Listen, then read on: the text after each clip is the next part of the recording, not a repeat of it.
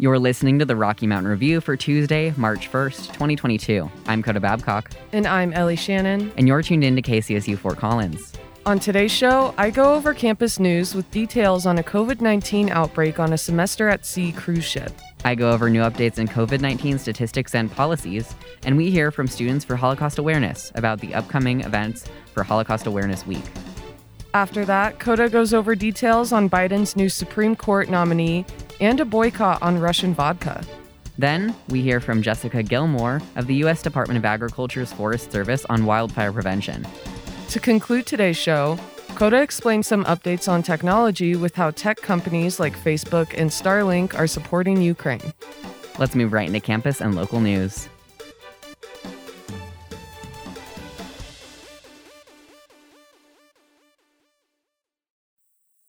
On to campus news for Tuesday, March 1st.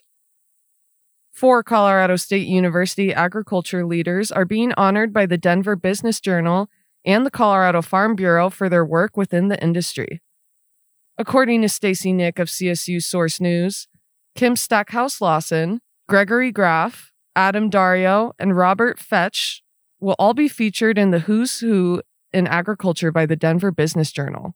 The list comes from a variety of fields that impact Colorado's food economy, including crop and livestock production, water, biotech, agribusiness, and food/nutrition.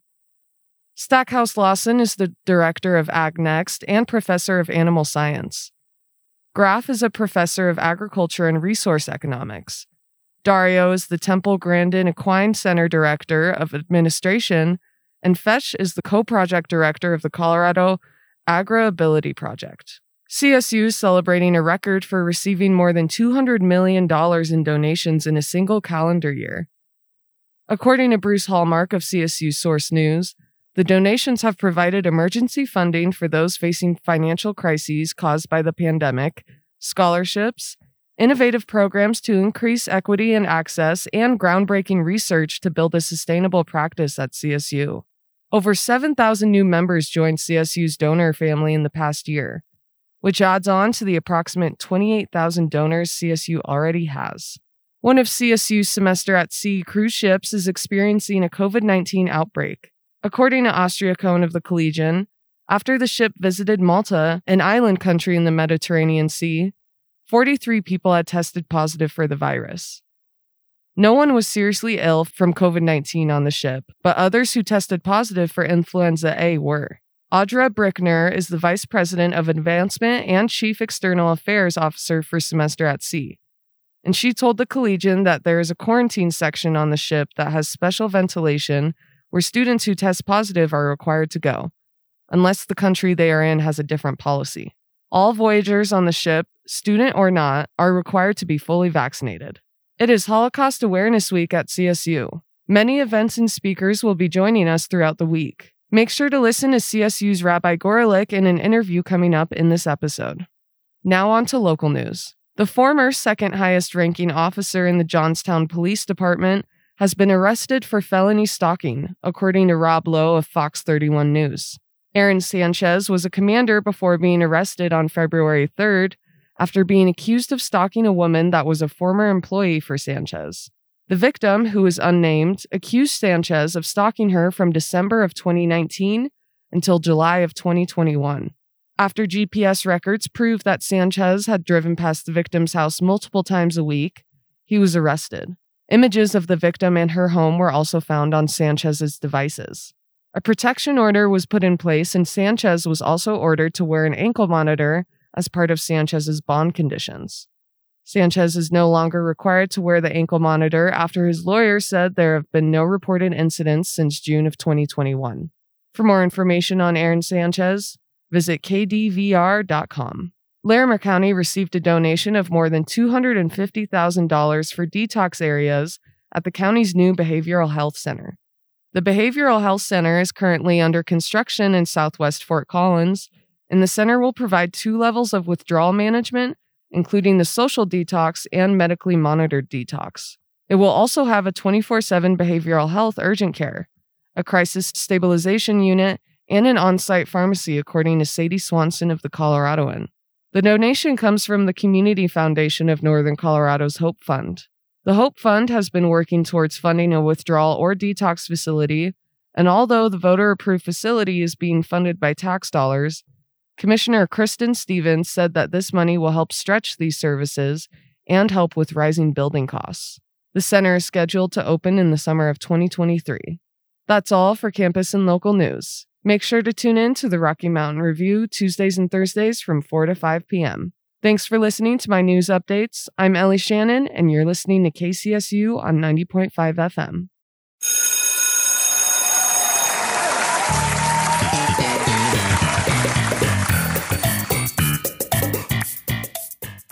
Welcome, class. Today we'll be talking about the elements. We're going to start with boron, number 5. This class is boron. You know, Jimmy, boron is a trace element, so you actually need it to live. Wait a second. Who are you? I'm DJ Pompey. It's a crossover episode.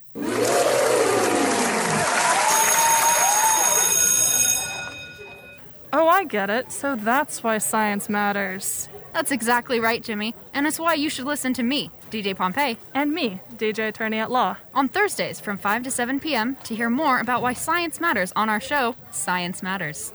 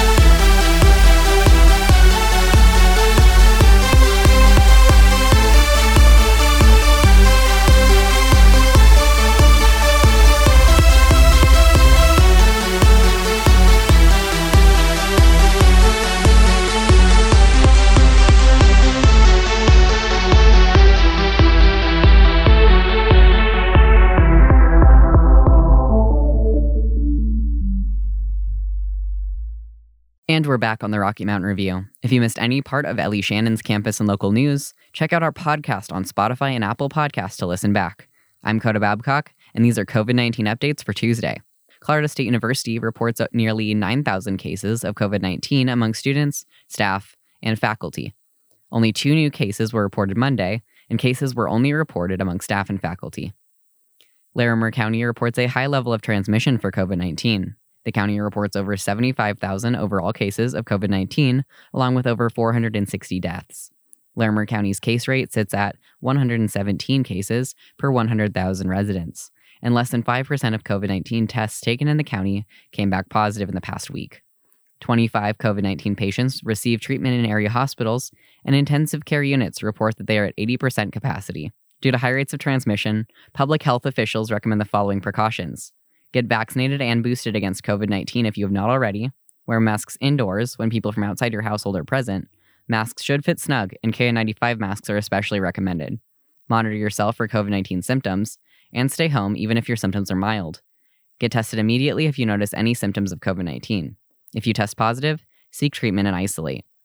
Postpone all indoor gatherings, and in the case that it cannot be postponed, require that all attendees be vaccinated and wear masks. Consider limiting the number of invited households present, and move activities outside if possible. Employers are encouraged to promote remote work options for employees, and the county also reminds residents to continue practicing social distancing. The state of Colorado has over 1.3 million cases of COVID-19, and over 12,500 Coloradans have died of COVID-19 related complications. 4.7 million people have been tested for COVID-19 in the state, and under 60,000 people are currently hospitalized for COVID-19 related illness. 10.2 million vaccine doses have been administered in the state, and 3.9 million Coloradans are fully immunized against COVID-19. The U.S. reports over 78.7 total cases of COVID-19, along with over 945,000 deaths.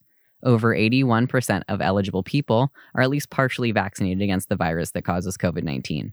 I'm Coda Babcock, and that's all for Tuesday's COVID-19 updates. Information from this segment comes from Colorado State University, Larimer County, the Colorado Department of Public Health and Environment, and the Centers for Disease Control and Prevention.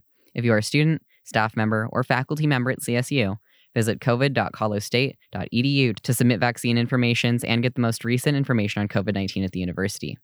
Up next, Ellie Shannon is going to be speaking with Rabbi Yerachmiel Gorelick. This week is the 24th time that Colorado State University has presented Holocaust Awareness Week. From February 25th to March 4th, there will be many events that will be held in honor of Holocaust survivors. Today I'm joined by Rabbi Gorelick from CSU, and he's here to tell me about the week, as well as how Holocaust survivor Oscar Osai Sladek will be speaking tomorrow at Laurie Student Center's Grand Ballroom. So, Rabbi Gorelick, how are you doing today? Good, thank you, Ellie. Thank you so much for having me. Good, thank you so much for joining me. My first question is, what is Holocaust Awareness Week at CSU? That is a fantastic question. So, Holocaust Awareness Week at CSU is essentially a week-long commemoration of what happened during the Holocaust. And it serves a twofold purpose, and it has a twofold objective, not only to remember the horrendous slaughter and massacre of 6 million Jews, as well as millions of other victims, but also to learn the important lessons from the Holocaust going forward, taking those lessons in order to create a better and a kinder world. And so we've always tried to focus on those messages. In that week, we have a series of events that will appeal to people on every level. We have a film night, which just happened last night. We have a lecture, which is happening today. During the week, we have a litany of names, which is a wonderful opportunity for people to participate and read from a book of victims at the university every day. And we have a field of flags, each flag representing a certain amount of victims. And then we finish it at the end, the last day of the week, with a march, a walk to remember, and a memorial. But tomorrow night is the big event. It's that extraordinary opportunity, I would say even historic, because it's increasingly rare to get to hear from a Holocaust survivor. And we have one that's actually coming, which was a challenge before COVID. You can only imagine how much more of a challenge it is after COVID, to find one that's able, that's willing. We had to put a lot of effort into that and create the right sort of environment that they would be comfortable. So we're very excited and really want to encourage everyone to participate in tomorrow's event. You won't get that chance for too much longer, unfortunately. And why is it important for both Jewish and non-Jewish students to engage with events this week and educate themselves on the Holocaust year-round? A peaceful world is a collaboration of all elements of humanity. That's just the nature. Nobody lives in a vacuum. We have to work together. We see that on a daily basis, right? We see the things that are going on in this world today, right? We have to stand together as humanity, as one people, and insist and assert and do everything that we can that a peaceful, happy life and those opportunities are provided to each person here. I know most of the survivors that were brought have always emphasized that. What will you do in a moment of darkness? What will you do? Will you be a inactive bystander, or will you take a stand and say, no, this is unacceptable? I've always seen that message resonate from the survivors. It's almost like their life mission, to share that word, to share that inspiration, to share that hope. And at the same time, what I always found incredible, Ellie, is the most joyous people that I've ever met have been Holocaust survivors, which is counterintuitive. They lived, in places that can only be described as hell on earth, right? They went through unfathomable experiences. Why are they the most joyous? It's because when you have no choice, the only way to survive is to have hope. And the irony of it is how many people walk away from those interactions with the survivors at our events, not just having had the opportunity to hear living testimony from a survivor, but also to find inspiration in their own lives. Everybody's struggling with their own darkness, their own form of Holocaust, if you like, right? And to hear a message of resiliency and hope and joy that it can still be found no matter how dark your life is something incredibly powerful. So I encourage people not just to come to listen to a survivor of the Holocaust and the Second World War, actually come and be surprised how you'll be inspired in your own life, how to triumph over your own challenges. Because there's no better a person than a survivor who's done that to teach us those important lessons, something we need ever more in our absolutely crazy world. Hope is an amazing thing to have, especially after walking away from events such as the Holocaust, which is why it's so amazing that Osai Sladek is going to be coming to CSU tomorrow. And Sladek was one of the first survivors to tell his story publicly. Can you tell me a little bit about Osai Sladek and why you think the community should come hear him speak? Ossie Sladek, or otherwise as Oscar, is an extraordinary individual, and he brings a very unique perspective to his experience. For the most part, we've had people who have survived the camps come and speak, and they talk of the horrors there. Ossie Sladek was a child, and he talks about the incredible impact that had on a child, the experiences that it had on him. You can see in his life the things that he accomplished afterwards, how he translated and processed that trauma in a very unique way. He became a musician of note. He's won awards. He served in the IDF, the Israeli Defense Force, the Israeli Army. The music that he wrote for them. He wrote the song for the paratroopers, right? This is an extraordinary individual who has taken those horrendous experiences he had as a child and almost transformed them into a life experience that he can share with others and uplift others in a way that I've never seen done before. And I think that's just extraordinary. He is the only child in his family to actually survive the Holocaust, which is extraordinary. That is extraordinary. And he's obviously very strong to still be here today after all the events that he endured. Absolutely. I really encourage everyone to participate. What groups and organizations are helping put on events? Thank you for asking that. It's actually a big collaboration. The hosting organization is Students for Holocaust Awareness at CSU, Holocaust Awareness Week at CSU. They've been around for over 20 years. And then it's a collaboration with some of the other organizations on campus, the Jewish ones being Hillel, a Jewish student organization on campus, Chabad Jewish student organization on campus. There's two Greek life Jewish organizations, a fraternity and a sorority, AEPI and SAEPI. Also, we could not do that without the university partners. The Laurie Student Centre is a supporter. ASCSU is a major sponsor. RHA, Residence Hall Association, is a sponsor. The administration really supports us. President McConnell will be there and all the other higher-ups at the university. So, as well as the city, we have quite a few people coming to support the event as well. So it's really a collaborative effect. And I can say that it's won awards and it has national recognition, the program that we put on here at CSU. And you mentioned Students for Holocaust Awareness. What kind of work do they do throughout the year besides just this week? I mean, this is pretty much the purpose of Students for Holocaust Awareness, and it does take months of planning.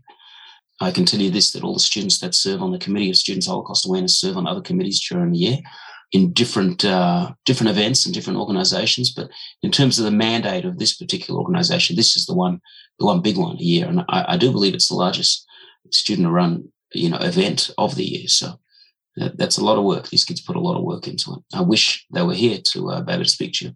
But let me give a shout out to them. We have Denise Peters, who is the president of the organization, has been for quite a few years. We have Dylan Curry, Sarah Daniels, Chaya Geltzer, Jacob Ginsberg, Natalie Dillman, and then myself as an advisor, as well as Mariah DeGreer from Hillel, also is a co-advisor for Students for Holocaust Awareness. Well, big shout out to all of these students because they do so much work throughout the year. Thank you, Ellie. And how can students or the general public participate in Holocaust Awareness Week? Well, by coming to the events, there's a lecture today at 12 o'clock in Longspeak, room 302, by one of our very own Jewish faculty members here, addressing Holocaust today, and that's at noon. And I highly recommend everybody participates in that because it'll engage in a conversation of how we can apply the lessons of the Holocaust today. Of course, to show up early so you can get a seat for tomorrow. And in general, we're always looking for people to help with the planning. And we usually send a call out sometime a few months before the event, asking people to help participate. We do get a lot of participation, whether it's the flag or other events as well. People should keep an eye out. There's a Facebook page called Holocaust Awareness at CSU, as well as holocaust.colostate.edu. We usually have the year's upcoming events as well. So there's many ways to participate. Can you tell us about the Field of Flags, which is on display outside of the Laurie Student Center? Yes. On campus? Did you see that? I did. It looks beautiful. Yeah, that's been going on for quite some time, and it's just a wonderful way to both engage community as well as provide a visual remembrance of those lives that were lost. And each flag represents a certain number in the thousands of the survivors, and then placed in a particular way. And when people go by, they can see the signage and say, "Oh, wow," stop to think about the enormity of it, right? I mean, we can't put 6 million flags up, right? So when each flag represents so much, I think it's a stark reminder for people themselves to reflect not just to honor the lives that were lost, but reflect on how precious life is for themselves. And perhaps it'll provide a little more bounce to this step. So a little more enthusiasm, a little more encouragement to go into that day tackling life's challenges. And Monday night, Students for Holocaust Awareness showed the movie Jojo Rabbit, which is also streaming on Disney Plus for those who couldn't make it. Yes. Can you tell us why this movie was chosen and the importance of contemporary media made to tell stories from the Holocaust? That's a great question. In the committee, every group of students is in charge of a different event, and they essentially decide what will best appeal. They felt Jojo Rabbit, because it sees something in perhaps an irreverent manner, would appeal to today's youth. Because while it may be irreverent and it may be Hollywood, it does portray some very powerful messaging about the Holocaust. And they thought that in today's times, especially, we're already surrounded with so much darkness and gloom, perhaps to offer a different approach to bring Holocaust awareness to people would resonate. And from what I've heard, we haven't done our debrief yet. From what I've heard, it was very impactful, and the participants had a meaningful experience. Well, I wasn't able to make it, but I definitely am going to stream it. Good. Excellent. And Ellie, it's not too late to make the event tomorrow if you have time. And it will be recorded and it will be live streamed as well. And people can just go online to catch that link. Perfect. Is there anything else you think we should know about this week, along with Students for Holocaust Awareness? If everyone can walk away thinking about how they can commit to find one new way to bring some brightness into the world as they go about pursuing their own life's dreams, I think we're ready to be on track. We're ready to be remembering the survivors and their message in a positive way. That's what we hope people do. Participate in an event, any event that you can, and make a commitment to how you can contribute to a brighter, kinder world. It can be a simple act of kindness for another person, right? Or you could get involved in some sort of volunteer organization. There are so many ways where a person can participate. We just love to see that, have that positive effect. I mean, that's the primary function of Judaism and its message. We can and must be active participants in bringing kindness to this world. And no matter how horrific an event, it's always going to be about creating light from darkness from that event. That's what we'd like to see. This should not just stay in memory, but it should be active remembrance, which means us actively doing things to counter the darkness that was caused by the Holocaust and other tragedies. Well, thank you so much, Rabbi Gorelick, for joining me today. It's always a pleasure speaking with you. Thank you, Ellie, the same. Thank you for giving us the opportunity.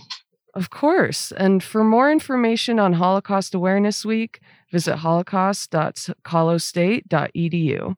We'll be right back with national news. I'm Ellie Shannon for KCSU News.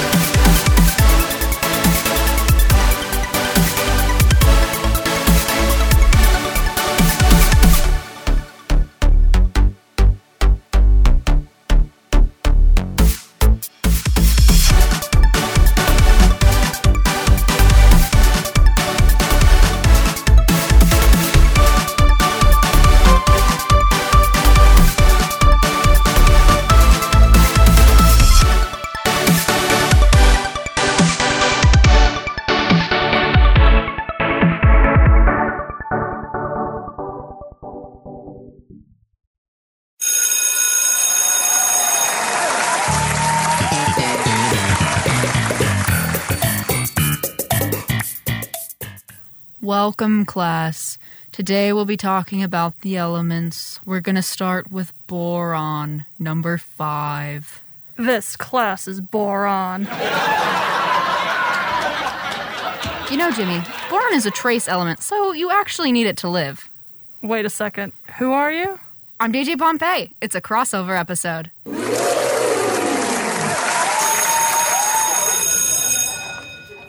Oh, I get it. So that's why science matters. That's exactly right, Jimmy. And it's why you should listen to me, DJ Pompey, And me, DJ Attorney at Law. on Thursdays from 5 to 7 p.m. to hear more about why science matters on our show, Science Matters.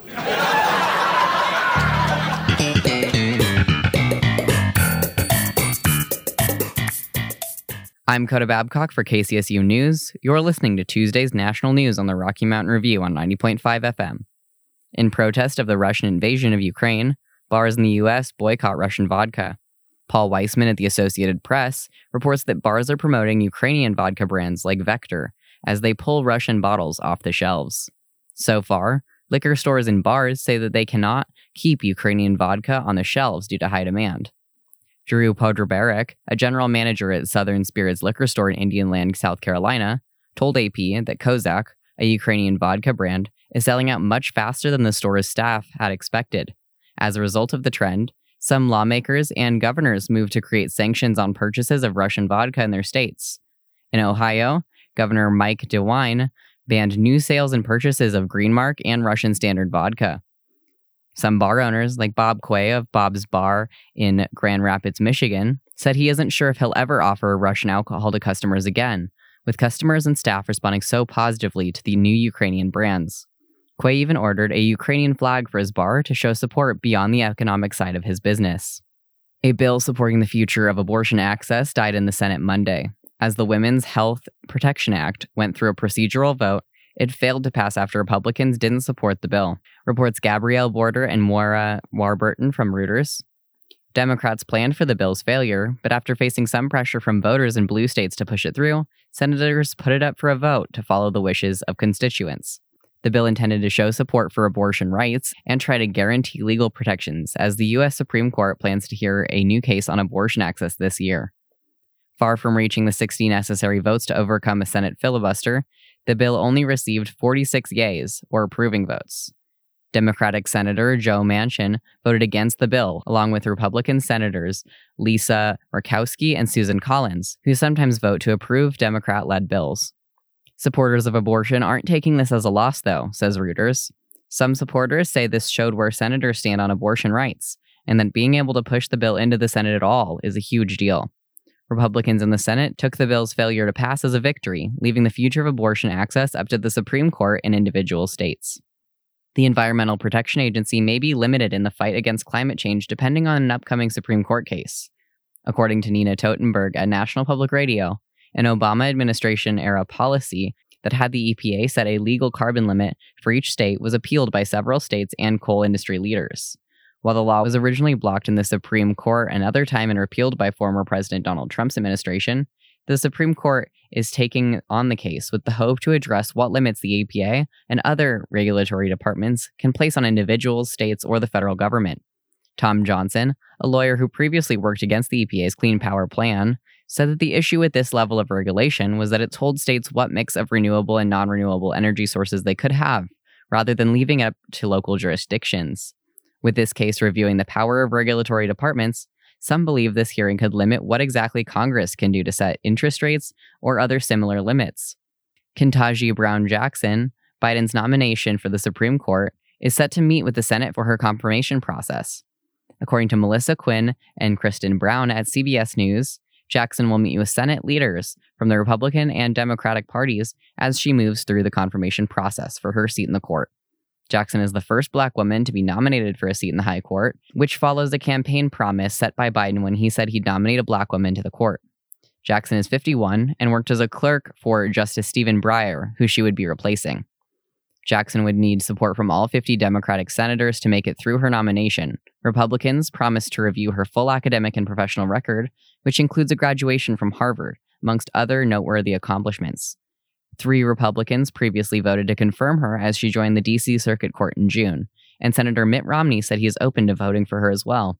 I'm Coda Babcock with KCSU News. Now we'll hear from Jessica Gilmore of the U.S. Department of Agriculture's Forest Service on wildfire prevention. Here in Colorado, we typically see an incredibly harsh wildfire season due to our dry climate. We're joined today by Jessica Gilmore from the USDA Forest Service to talk about human-caused wildfires and how our community can work to prevent them. Thank you so much for joining me today. Absolutely. Thank you for having me. So the USDA press release that was sent to our news team says that nearly 90% of wildfires are human-caused. Can you tell us a bit about that statistic and how it was calculated? Sure. Based on statistics from 2012 through last year, 2021, on average, more than 50,000 wildfires start each year through human carelessness. And that's honestly from just not knowing. The most common causes are campfires or people who leave their campfires abandoned, backyard burn piles, and then careless discarding of smoking materials or barbecue coals. A lot of folks don't know what to do with those coals when they're done grilling out the hamburgers.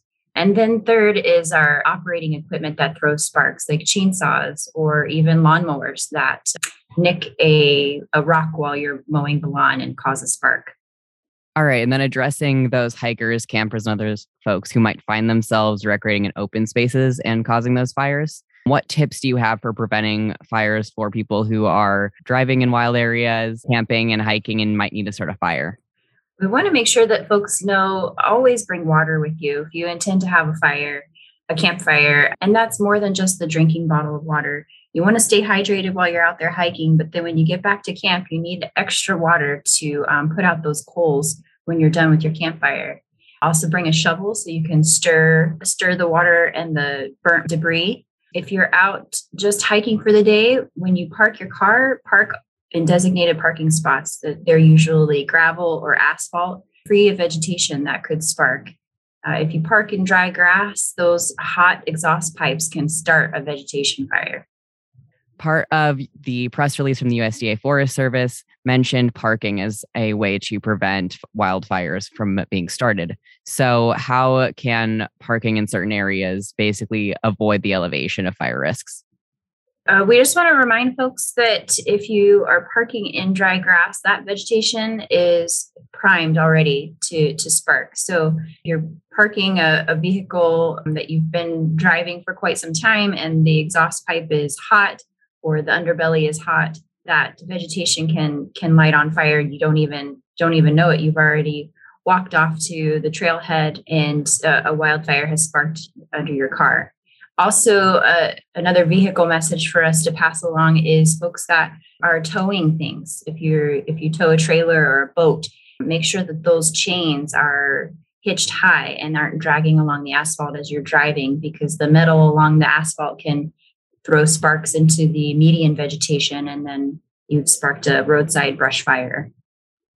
All right. And then something that you mentioned earlier on is that people might be unaware of basically addressing wildfire prevention in how they treat fires in their own yard. So a lot of people burn yard debris or have backyard campfires. Can you explain a bit about what they can do to make these tasks safer and prevent more wildfire hazards?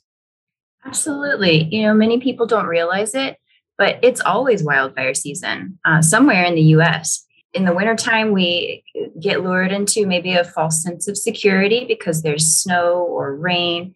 But, those windy days, those are problematic as well. If you're burning a small brush pile in your backyard, that wind can kick up and carry embers to vegetation that isn't quite wet and still dried out. And that can spark a wildfire as well. So, folks are being responsible by keeping their yards clean of debris, but then they have an accidental wildfire because either the pile was very large and creating a lot of heat, or it was a windy day and those embers get carried around. So want to make sure that if you are cleaning your yard like that and you're going to have a debris pile, make sure to keep it small. Always have water with you, a hose and a bucket to make sure that you're able to douse a fire if it starts to get a little too large for you to handle. And always check the local weather conditions before burning your debris pile. Weather stations are always good about being able to talk to their local public about what to expect in the next 24 hours as far as moisture or wind in the area. All right. And then, as you just said, it's always fire season in the US at least one region. Can you explain why that is? And also maybe address how increasing summer temperatures, decreased rain, as well as those heavy winds impact this? Absolutely. Like we said, the wildfire season is year round. And drought also increases our risks because we have a long-term condition called drought, right? And then we get a short burst of rain or a short burst of snow. It's not always enough to get that vegetation really good and wet. So the risk for wildfire is still there. We associate wildfires with a summer season, but it's not just a season. Like we were talking about with the backyard debris burning, it only takes a big gust of wind to move an ember from a safer area, a more controlled area, to a bed of leaves that you weren't expecting to light on fire. So it's really important that folks understand that we need to be responsible year round with our fires, keeping them small, keeping water handy, and making sure that we're doing any kind of controlled burning on wet days, not dry and windy days. All right. And then on that same topic, while we're located near the Roosevelt National Forest and the Rocky Mountain National Park, our community is pretty constantly aware of how important open lands are and how devastating fires can be. But many people sometimes view wildfires as an inevitable thing and might choose to start fires while recreating, even if the area is experiencing those high risks with dry weather and winds. What would you say to someone with the mindset that these are inevitable, even as they are human caused? There are a lot of partners working together in this large effort of protecting our nation's lands and ecosystems from unplanned human-caused fires. Summer is just, I think we all understand, summer is a volatile time to have a wildfire. A fire that starts small can get large very quickly. We have a number of resources that respond to these emergency events, but they're still limited. So if there's wildfire in your area, those resources that we have are responding to that specific wildfire. And if there's another area close by that needs attention, then we've maxed out our resources, right? So we just want folks to understand that wildfires will exist. Lightning fires occur every year. We understand that. So allow our resources to respond to those natural incidences and not be already tied up with an unwanted human start. All right, thank you. And then shifting gears into the new public service announcement campaign, Smokey the Bear has been a relatively iconic mascot for wildfire prevention on federal open spaces. So what changes are coming to the Smokey the Bear public service announcements with this new one? Smokey Bear is tech savvy. So these two new creatives actually capitalize on that concept.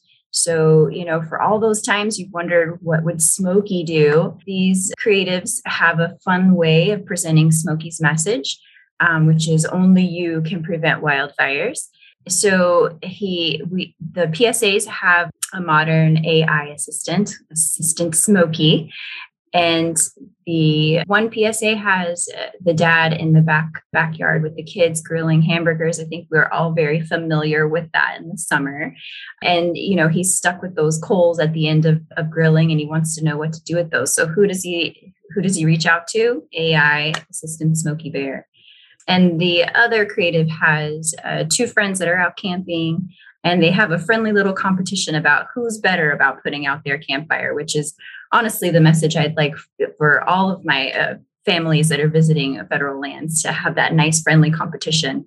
And so they check with Assistant Smokey as well to see who has the right answer. Now, Assistant Smokey is a fictional tool and not actually able to be downloaded. Sorry about that. But it is a fun little way to get Smokey's message out there. And then why did the Forest Service decide to integrate artificial intelligence through Assistant Smokey?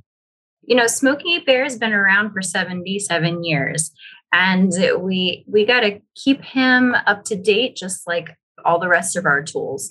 So a couple of years ago, he has his own Instagram and Facebook account at Smokey Bear. and he's on Twitter at Smokey_bear. And so we want to make sure that even our messaging, our visual messaging shows that Smokey is part of our everyday today.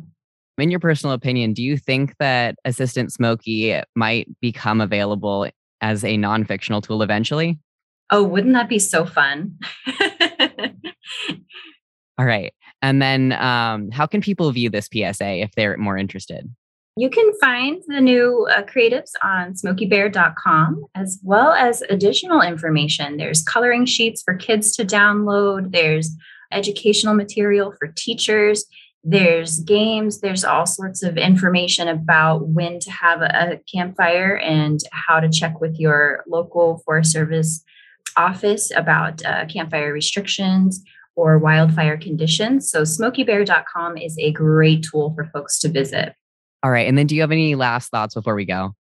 Just want to make sure that everyone knows that Smokey's message is focused on preventing those unwanted human-caused wildfires. So the message there would be only you can prevent wildfires, and to be a responsible recreator, double check your local conditions before heading out to camp, so that you're knowledgeable about what the restrictions are and what the weather conditions are in the area. Thank you so much for joining me again today. Thank you, Coda. All right, that was Jessica Gilmore from the USDA Forest Service, and we talked about the new Smokey the Bear campaign that features artificial intelligence through Assistant Smokey. We'll be right back with national news. Girl, I'm feeling some college radio vibes. Oh, I got you, BB. You know that college radio is more than just the Coachella lineup, right? It's also like metal and sports and EDM and news and jazz and KCSU, where college radio is more than just college radio.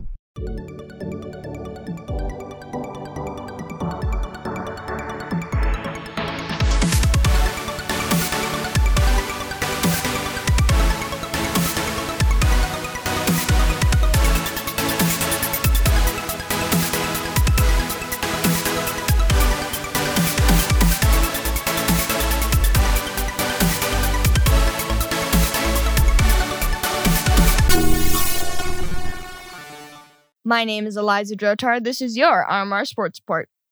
In women's basketball, the team is now 18-9, losing their final home game against UNLV, 80-69. Their final regular season game will be against Wyoming. In men's basketball, the team is now 24-4, winning against Utah State, 55-66.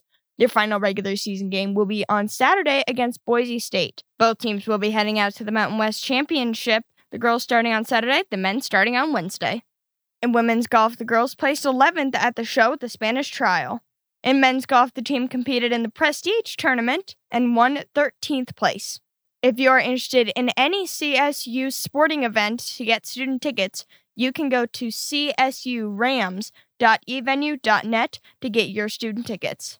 My name is Eliza Drotard. This has been your RMR Sports Report.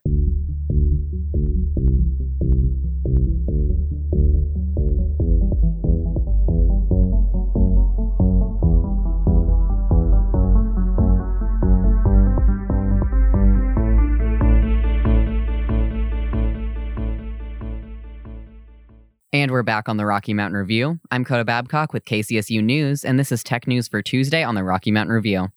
After the billionaire promised to bring Starlink internet terminals to Ukraine, a SpaceX truck from Elon Musk arrived with new user terminals. Mitchell Clark and Lauren Gush from The Verge report that Musk sent out the devices after a request from Ukraine Vice Prime Minister Mikhailo Fedorov on Twitter. In a tweet to Musk, Fedorov said, quote, "While you try to colonize Mars, Russia tried to occupy Ukraine. While your rockets successfully land from space, Russian rockets attack Ukrainian civil people. We ask you to provide Ukraine with Starlink stations and to address sane Russians to stand," end quote. After delivering the devices, Musk responded by confirming that Starlink Internet now operates in Ukraine and that the company has more terminals in transit. In his reply, Musk included a photo of a truck full of Starlink technology. Despite Russia's use of malware and hacking, Ukraine so far hasn't seen major cyber attacks. Alan Suderman and Frank Bajak at the Associated Press report that despite an expected attack from the Russian government, the country has not completely destroyed internet access or otherwise put effort into other more devastating forms of cyber attacks against Ukraine. While this is the case so far in the country, former White House cybersecurity coordinator Michael Daniel says the situation could change as Russia's occupation continues. One of the reasons Ukraine seems to be avoiding destructive cyber attacks is that their industrial sector, unlike countries like the US, doesn't depend on digital technology in most cases.